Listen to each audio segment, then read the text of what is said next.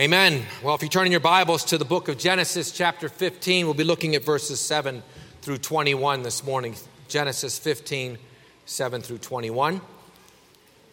Last time, we looked at the most fundamental doctrine that we can know as believers, the doctrine of justification by faith alone.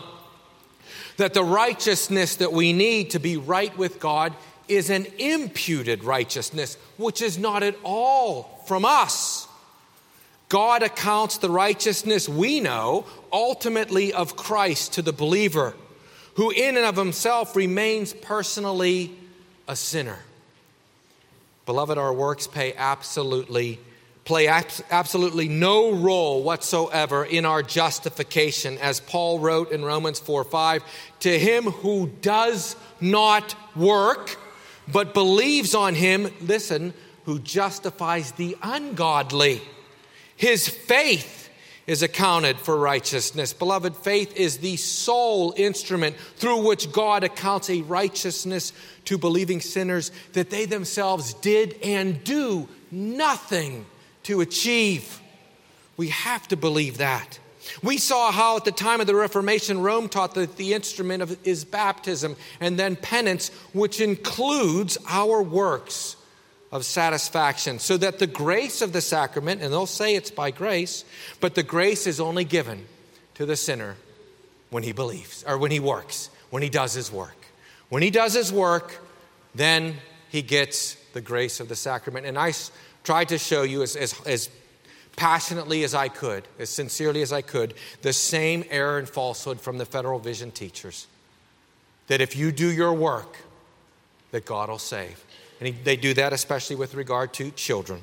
That obedient parents will save their children. That faith will come to them.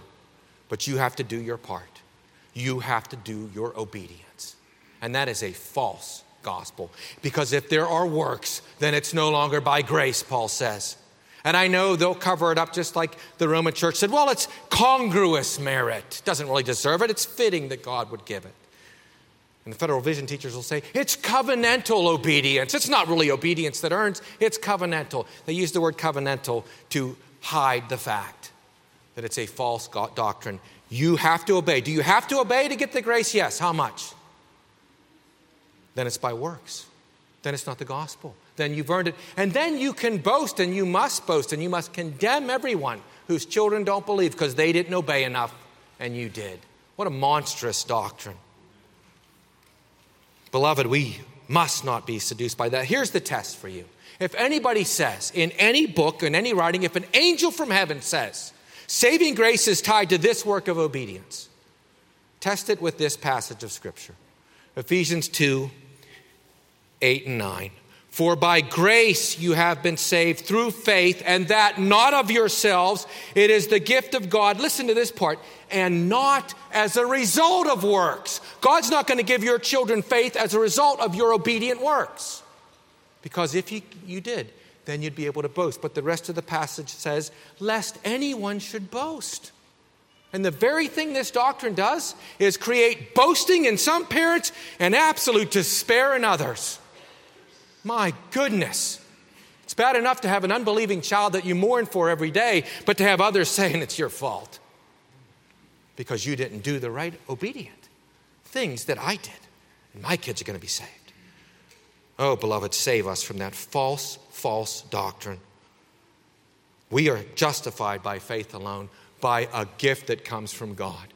Pray for your children. You want to help your children get saved? Pray for them. Because nothing you do is going to give them faith. Jesus preached perfect sermons, and it didn't give people faith. Because God the Spirit has to go forth as He pleases. And you can't make that happen by your obedience, or you're not a Christian anymore. We're not talking Reformed.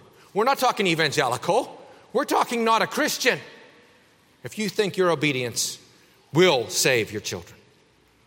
Well, in today's text, God, after almost 10 years of a relationship with Abram, finally makes a covenant with him. Covenant is not relationship. That's another false teaching they teach. Why does he do this? And what does it mean for us today? This is a very important text for us. Let's pray as we turn to God's word. Father in heaven, how we thank you for your goodness. We thank you for your word. How we pray that we would humble ourselves and receive it, recognizing we are sinners saved by grace and nothing we do can earn salvation for us or anyone else. We look to you for grace. We look to Jesus. Hear us, God, and change us by your word. In Jesus' name, amen. Hear now the word of the Lord from Genesis chapter 15, beginning in verse 7. This is God's holy and perfect word. Then he said to him, I am the Lord who brought you out of Ur of the Chaldeans to give you this land to inherit it. And he said, Lord God, how shall I know that I will inherit it?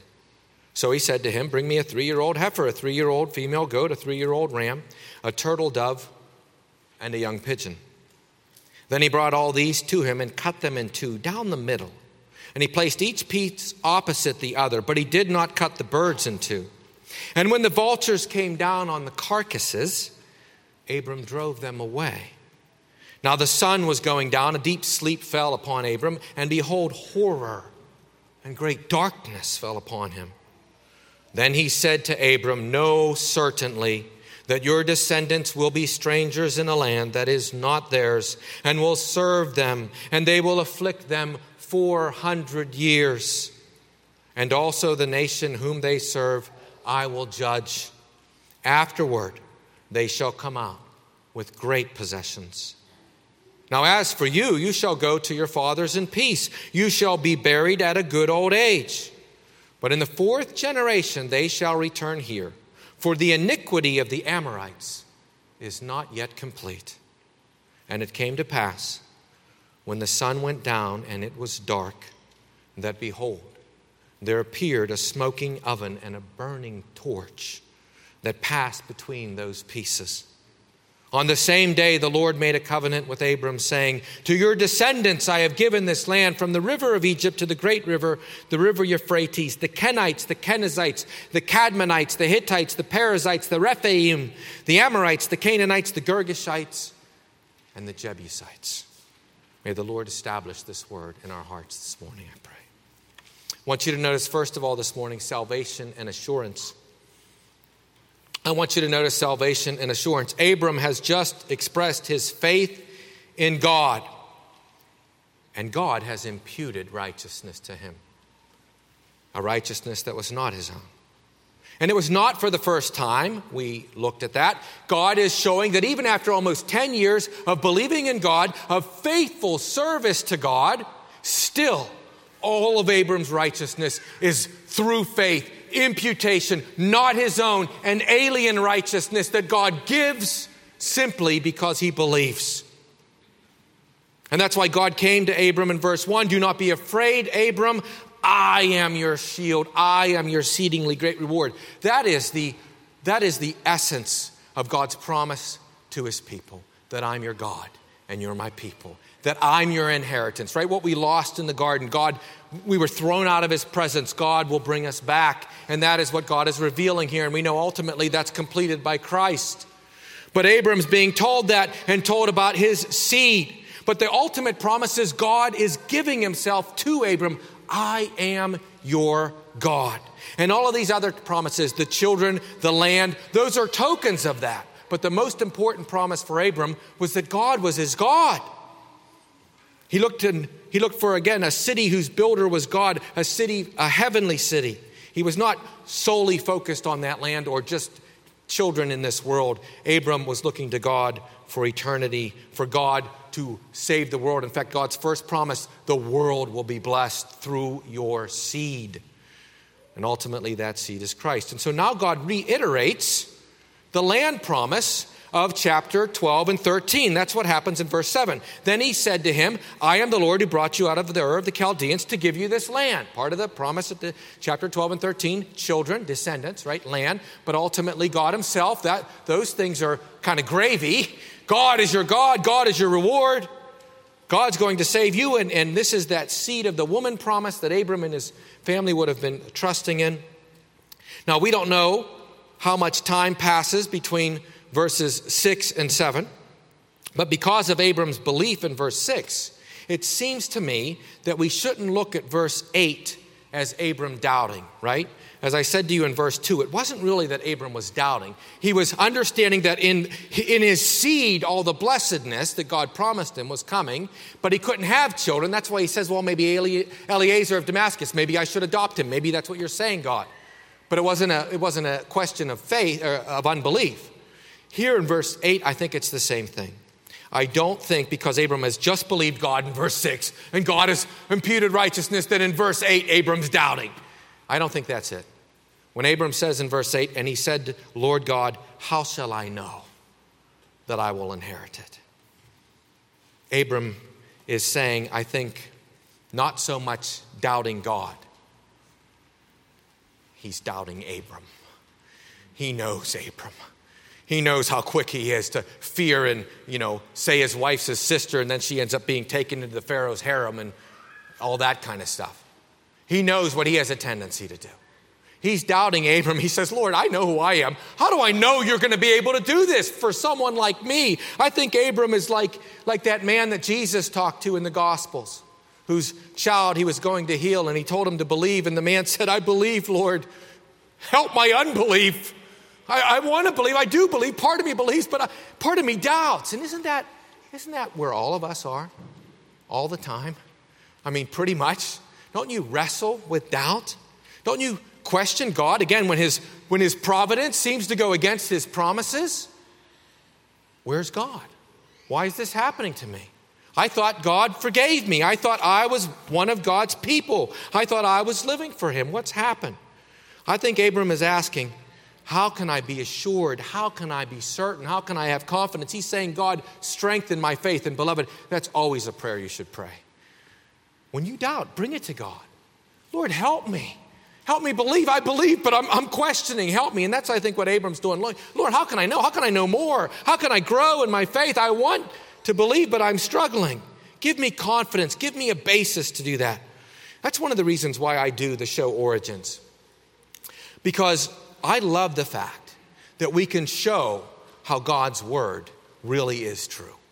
And that encourages people. I know that doesn't give them faith. I'm not thinking that we can convert somebody because we can show evolution's got some serious problems.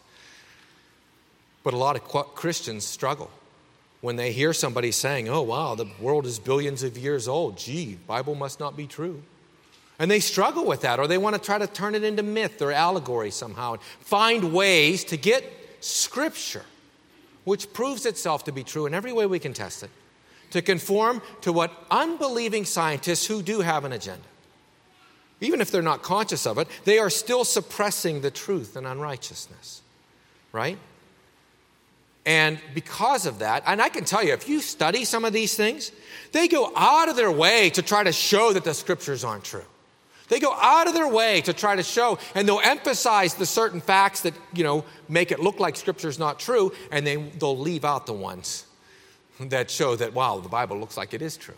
Just like the news media does today. They pick and choose what they report so that you believe what they want you to believe. Scientists have an agenda too, and they manipulate their conclusions too. So when I can get these professionals on who have the same degrees, the same education, and they look at the information more objectively, and not that we can anyone be perfectly objective, but they really try to show, and they'll even say, well, no, here's some of the things that we, not really clear on, but look how many things show that God's word is true. The rocks really do cry out when we look at them objectively, and they say, we've been made by a creator God. We didn't come into existence from nothing, which is absolutely absurd. So that's why I do that, because of our faith. I want us to grow in my faith. I want people to grow in their faith. We're going to the Grand Canyon, Lord willing, right after the service next Sunday.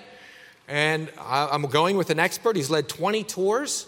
And I'm hoping to grow in my faith as I look at what general revelation is saying. I believe Scripture tells me who Jesus is, but it's great to see it confirmed. I mean, didn't God take Abram out and say, look at the stars? Look at the stars, Abram. This is how you know that I'm going to give you descendants. I made those in one day. Looking at that physical thing helped Abram believe. We need those kind of helps, it seemed to me, because we are weak in our faith. Calvin says, quote, Abram brings before God the anxiety by which he is inwardly oppressed. Do you ever have that oppression? I have. And therefore, his questioning with God is rather a proof of faith, Calvin says, than a sign of unbelief. He wants to grow. He's saying, help me, Lord. Help me believe. And God has already nudged him in this direction in verse 7 when God says, I am the Lord who brought you out of Ur of the Chaldeans. Do you know? God is always the God who is bringing us out of places that we shouldn't be, that we can't get out of ourselves. God is always the God who is bringing us up out of somewhere. I was just reflecting on this weekend, even as a believer, how God has brought me out of places that I got myself into that I would not have gotten out of. You know, it's the perseverance of the saints, but it's also the preservation of the saints. We persevere because he preserves us. And God has done that over and over again. You know, more than 24 times in the Pentateuch, God identifies himself to Israel as, I am the Lord your God who brought you out of Egypt, out of the house of Egypt, out of bondage. One time he says, out of the iron furnace. That's where we end up in our sins, in some iron furnace that's going to consume us, and God brings us out again. And that's what God is doing and reminding Abram in verse 7. Abram, you and your father Terah, as it says in Joshua, lived on the other side of the river worshiping other gods. And I brought you out of that.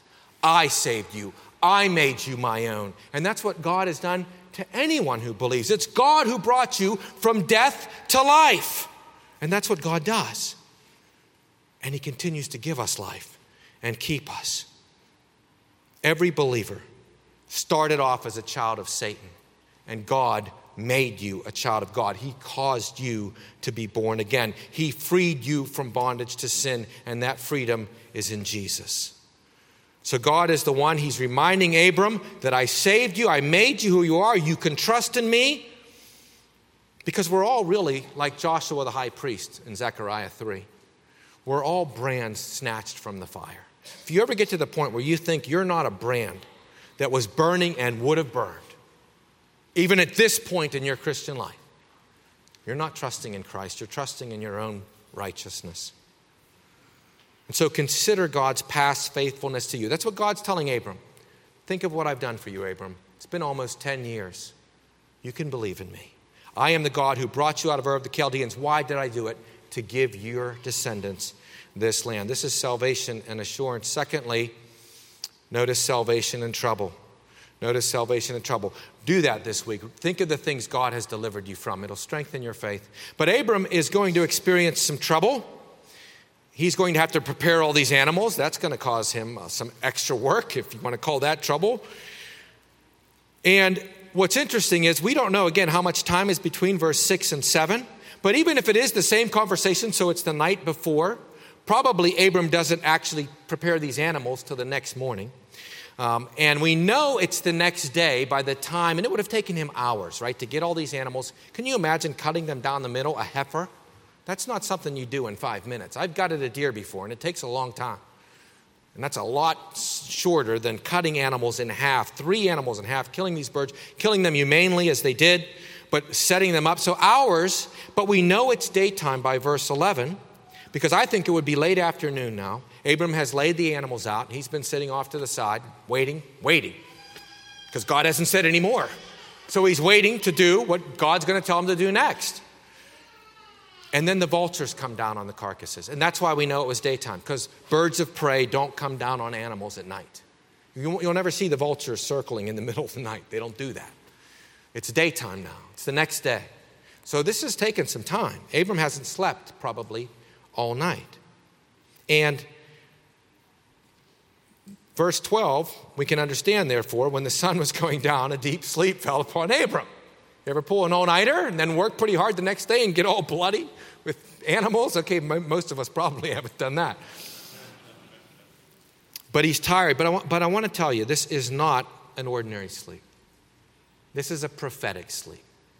There were 2 ways that God would speak to the prophets. One is by vision, and we've already seen that in verse 1. He comes to Abram in a vision. Some kind of visible manifestation that Abram would know it was God. Here, he comes to Abram in a dream, in a chalom.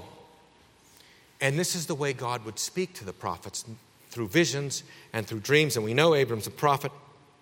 And the first thing that Abram experiences in this dream is the second half of verse 12. Behold, horror and great darkness.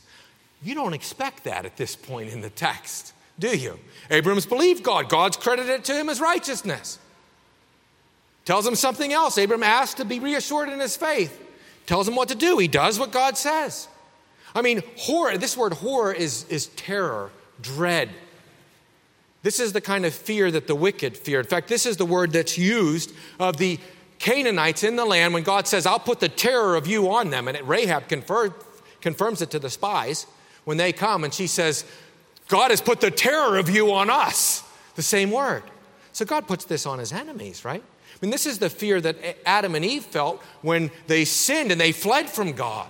This is the fear, the terror, no doubt, that those people in the time of Noah felt when the rain started and the water started rising and they're running and there's nowhere to go. This is the terror that you would have felt at the Tower of Babel. Again, another rebellion against God, and suddenly you don't know anybody. You don't trust anybody. It would have been terrifying.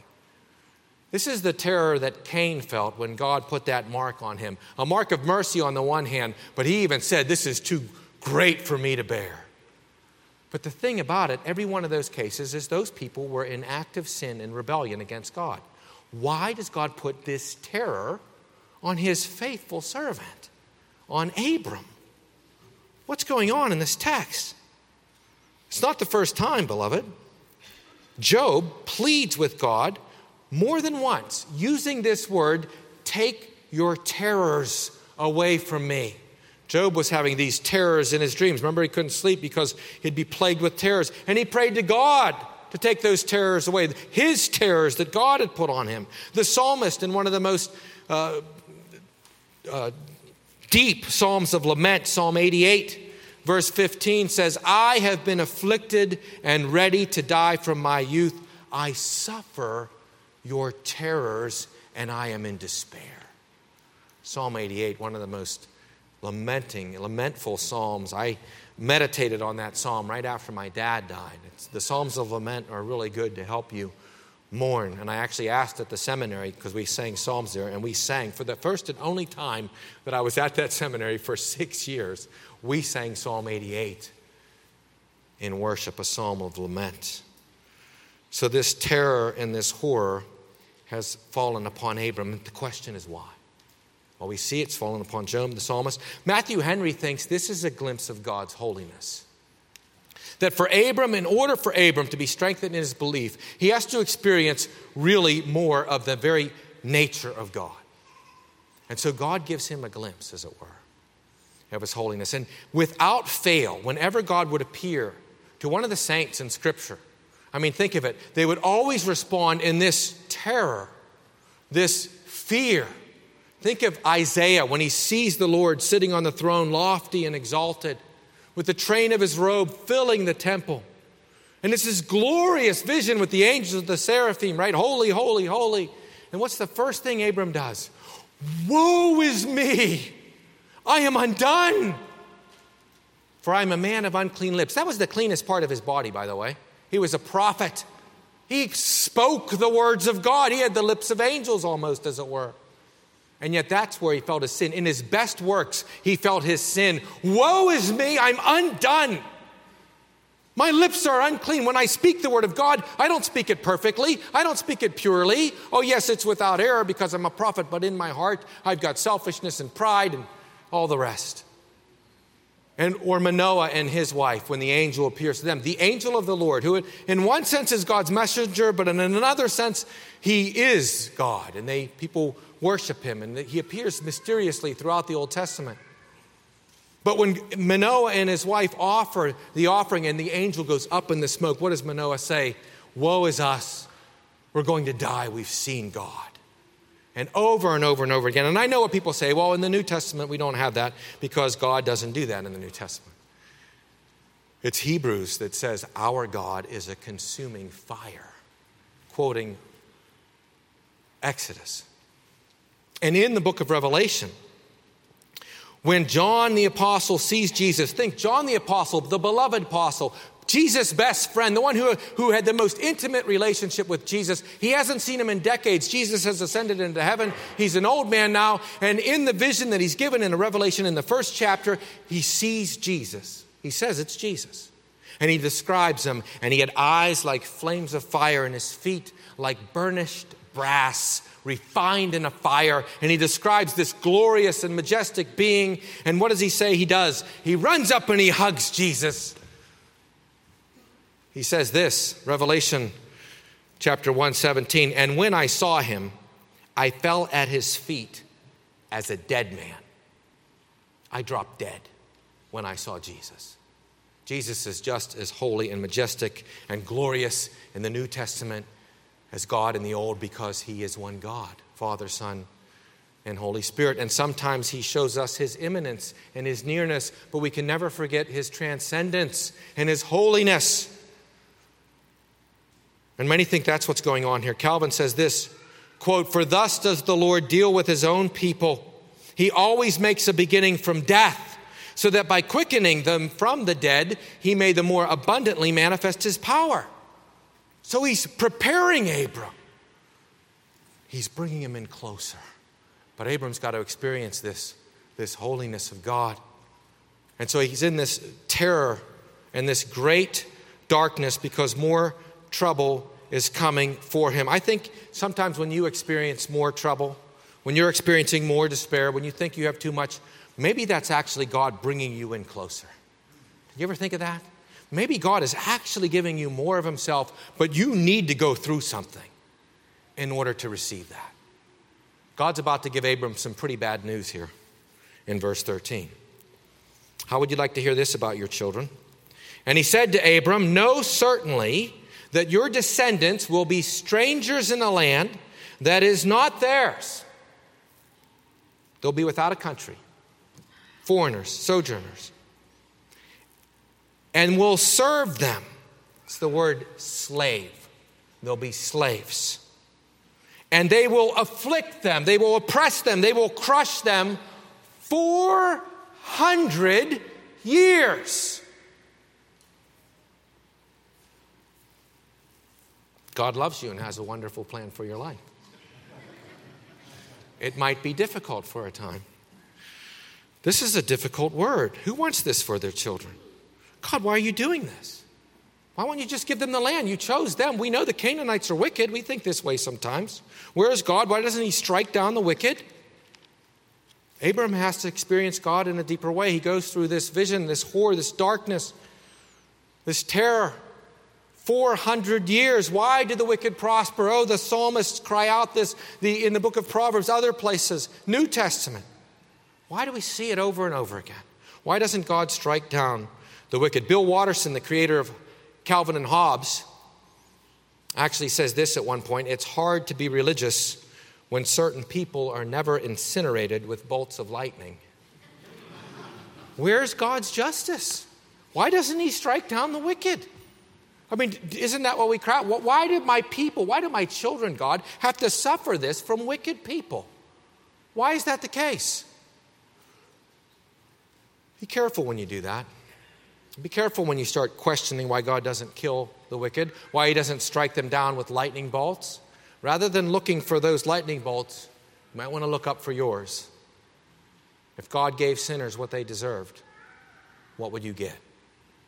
After your years of faithful service, of faith in Christ, are you not still ungodly, justified by faith alone? What would you get? Don't be too quick to despise the long suffering of God towards sinners. Yes, it enables them to do bad things. But if God brought justice, he would kill us all, because that's what we all deserve. And I know. We think God is here and the most wicked person is here and we're like over here. But really, in the cosmic scheme of things, God is here, the most wicked person is here, and we're like right there. I mean, compared to God, and we're never without sin for a moment, in thoughts, in desires, never perfectly loving God, never perfectly loving our neighbor. Don't be too quick. Paul says it in Romans 2. Do you think lightly of the riches of his kindness and forbearance and patience? Why doesn't he strike them down? Not knowing, Paul says, that it's the kindness of God that leads you to repentance. The fact that God is patient with you is how you're saved. Why wouldn't you want him to be patient with others? Do you think you deserve his patience more? Is that what it is? That's what we're tempted to think. And that's what God is, I think, showing, and God is reminding us. Notice what he says in verse 16. But in the fourth generation, they shall return here, your descendants, for the iniquity of the Amorites is not yet complete. These Amorites, that's the summary of all the Canaanite peoples, the wicked peoples. God says they're not bad enough yet. I'd already given them the land, though they're not mine and they're not going to be mine. And I know all the sins they're going to commit, and I know they'll never believe in me, but they haven't done them yet. And it's going to take 400 years before my patience comes to an end with them. And then I'll give them over to you to destroy them. They get 400 more years in unbelief, in sin and rebellion, because I am that merciful. I am that gracious. 400 years for the Amorites. You're my people. I love you. I'm going to give you this land, but I'm not going to judge anybody until my patience and long-suffering and mercy and grace is thoroughly despised and rejected. This is our God, beloved. This is our God's goodness. You know, it's really harder to believe, it seems to me, verse 14, the second half, than verse 13. Why would God give Abram's descendants all these hardships in verse 13? You know, it's harder to believe that they would come out with great possessions, because they don't deserve that. If you really have your theological head on straight, you should be more wondering about verse 14 than verse 13. I understand why they're going to suffer. We all deserve that. But why would God give them the abundance of possessions that he gives them? Because he gives and treats us by grace, not as we deserve. And so thirdly, notice salvation and covenant. Notice salvation and covenant. What we're seeing in these verses from 9 on is the ancient suzerain vassal covenant ceremony. We'll come back to that. Because Abram, let's summarize. Abram has asked God for assurance. Assure me, let me know for sure that my descendants are going to inherit the land, and therefore all of your promises, the land being the token of that. And so God tells him what's going to happen in the future for 400 years, right? And then he says in verse 16, in the fourth generation, don't get stuck on that. Don't say, well, 400 years, fourth generation, a generation is 100 years. And well, maybe that's because they lived longer then. And I think that's possible. But I think there's a better solution. The word generation in Hebrew is dor. And it means fundamentally, especially early on, just a cycle of time, a period of time. It doesn't mean technically only a generation. It comes to be applied that way. But it's a cycle, a period. In the fourth period, they will come here, which is really makes sense when you read the Hebrew, because the word 400 is not like we see it 400. It's one word. It's two words. It's the word for, erbah, and it's the word 100, meot. So you have the word for, separate word, 100. And so now in verse 16, he says in the fourth cycle, in the fourth one of those hundreds. That's what he's saying with the generation. And we know, as we read in Scripture in the New Testament, and it says the same thing in Exodus, it's actually 430 years. So at first, God gives a general round number. It's going to be 400 years. And then he actually says later, it's in the fourth cycle. And we get later, it's 30 years into the fourth cycle. So that's how that works in the Hebrew. But covenant is something not only we know that they're entering into here from the ancient records. There's so many ancient records of this suzerain vassal type of covenant agreement, and that's what we see with the animals and God coming and pronouncing certain things. But the text itself, right, verse 18, on the same day the Lord made a covenant with Abram. There it is. This is where he gets the covenant. Almost 10 years of a saving relationship. Now God makes a covenant. By the way, in Hebrew, you almost never make a covenant. It's karath. You cut a covenant. God cuts the covenant. Most scholars think it's because of the animals that are cut, because this is a blood oath. That's what covenant is. A blood oath contract. You're swearing on your life that you will keep your end of the bargain. All right? And so God is making this covenant what? To save Abram? No, to give him assurance. How will I know? So God binds himself, as it were, under oath. That's why I call this sermon God under oath. God voluntarily puts himself under oath. And it's this blood oath. And so this is a formal binding contract where you swear by your life. It's different from what God does in Noah, where he just swears. He makes a covenant with every living creature, with all flesh, with the earth. Here comes this suzerain vassal treaty. And so I want you to notice, fourthly and lastly, salvation and God. Salvation and God. So what is going on here?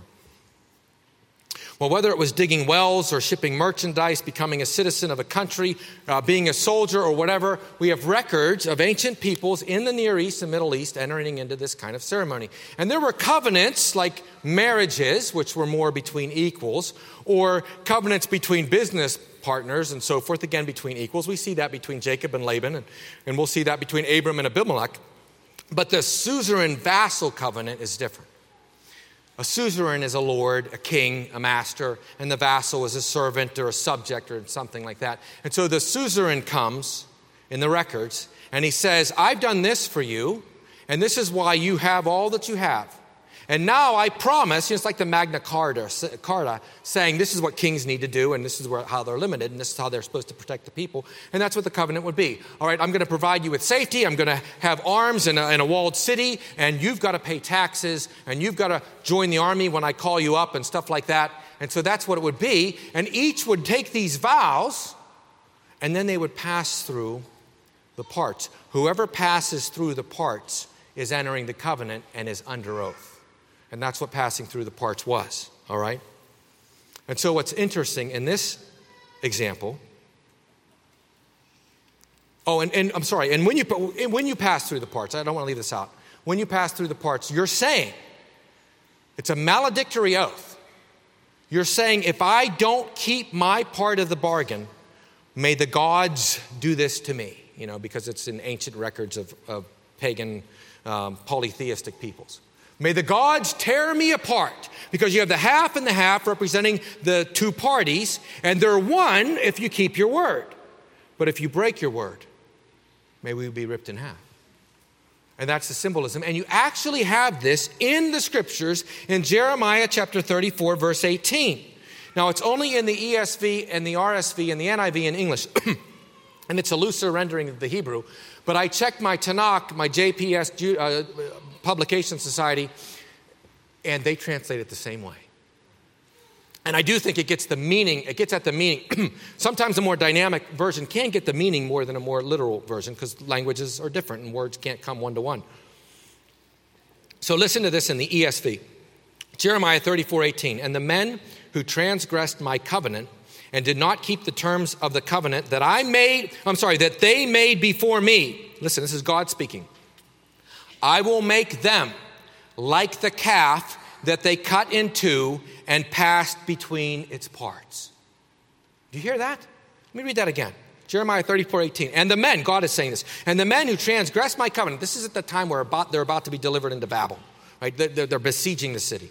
And the men who transgressed my covenant and did not keep the terms of the covenant that they made before me, I will make them, the very thing that you swear in the oath, to false gods though, I will make them like the calf that they cut in two and passed between its parts, the officials of Judah, the officials of Jerusalem, the eunuchs, the priests, and all the people of the land who passed between the parts of the calf. Everyone who took the oath, who broke it, God is going to bring the judgment. That's the suzerain vassal treaty. Now, who passes between the parts? Look at it in verse 17. And it came to pass when the sun went down and it was dark, that behold, there appeared a smoking oven and a burning torch that passed between those pieces. Over and over again in Scripture, God is symbolized by fire. It's when the bush burns but isn't consumed that Moses is distracted and he hears God speaking from the bush. It's when God descends in fire and smoke on Mount Sinai that he speaks to Moses the Ten Commandments. It's in the wilderness every night where he would appear as a pillar of fire, and every day as a pillar of smoke. And when Moses would go into the temple, there would be a pillar of fire that would rest over the tabernacle. And by the way, in the New Testament, when God the Holy Spirit came upon the Christians in fulfillment of the prophet Joel at Pentecost, tongues of fire, just mean flames of fire, like a tongue of a flame, appeared over their heads to show the Holy Spirit. God was on them, right? And Jesus, we've already described him, with the eyes of fire, the feet having been in the furnace. This symbol of fire for God is over and over again. And so God is the one who passes between the parts. But what about Abram? What does he do? What's he doing during this? He's sleeping. We saw it in verse 12. He entered into a deep sleep. This is all happening to Abram in a prophetic dream. In other words, Abram does nothing because Abram can't save himself. And guess what? Neither can you. We're saved by grace alone, through faith alone, by the work of Christ alone. Why are there two symbols passing through the parts? I get chills when I think of this. Did you remember what we read in our confessional reading? The larger catechism, question 31, with whom did God make the covenant of grace? With whom? Was it with Abram? It was with Jesus. Abram's getting a picture of what happened in eternity. God is entering it. He's condescending to use this suzerain vassal treaty because that's what Abram knew. This is what you do when you swear and you make assurances. He's using this convention to assure Abraham in the most way that he can that he will keep his promises, that he will be Abram's God, even if he has to tear himself apart. And because it's Father and Son, when Jesus comes to the earth, this is why he says 40 times in the Gospels, the Father sent me, the Father sent me, the Father sent me, the Father sent me. I came not to do my own works, but the Father's. I came not to do my own will, but the Father's. I came not to teach my own doctrine, but the Father's. Because Jesus is keeping the oath. When they pass through, Jesus is representing Abram and all the elect. And God is saying, I'm going to do this. And I'm going to keep my promise. This is why Jesus said the Son of Man must go to Jerusalem. He must be handed over. He must suffer many things. He must be lifted up. He must be crucified so that he could keep his promise, that he could keep his word. You know, R.C. Sproul said, I'll close with this, a couple of times before he died, if he could only have one book of the Bible, you know, the Word of God assures us, right, of God's promises to us, of our salvation. He said, if I'm on an island or something and I could only have one book for the rest of my life, I would pick Hebrews. You expect that one? Romans is Paul's theological, bulwark. Hebrews, R.C. said, because in Hebrews it shows how Jesus is the high priest, Jesus is the king, Jesus is the one like Moses, how the whole scripture preaches Jesus and the assurance that we have in him. Hebrews is the one book he would want. And he said if I could have one chapter, it would be Romans 8. There is therefore now no condemnation for those who are in Christ Jesus. And then it ends with neither height nor depth nor angels nor things to come can separate us from the love of God in Christ. What an assuring chapter. I've read it at many of the members of this church's on their deathbeds. I've read them, those passages. It was in the middle of Romans 8, Linda, that John went home to be with the Lord. When he stopped breathing and all the people came rushing in. We were in the middle of Romans 8. But R.C. said, if I could only have one verse to comfort me for the rest of my days, it would be Genesis chapter 15, verse 17, where it reads, and it came to pass when the sun went down and it was dark, that behold, a smoking oven and a burning torch passed between those pieces. Do you want to know how God will keep his word to save you? He swore on his life that he'll do it, even if he has to die. And guess what? He died. He did it. Let's pray. Our Father and our God, we thank you for your word. We thank you that you have saved wretched sinners like us, that we could never save ourselves. You kept your word to the end, Lord Jesus, and that's how we know. Not because of our faithfulness, not because of the things we've done, but you assured us, you swore on your life, and you kept your promise.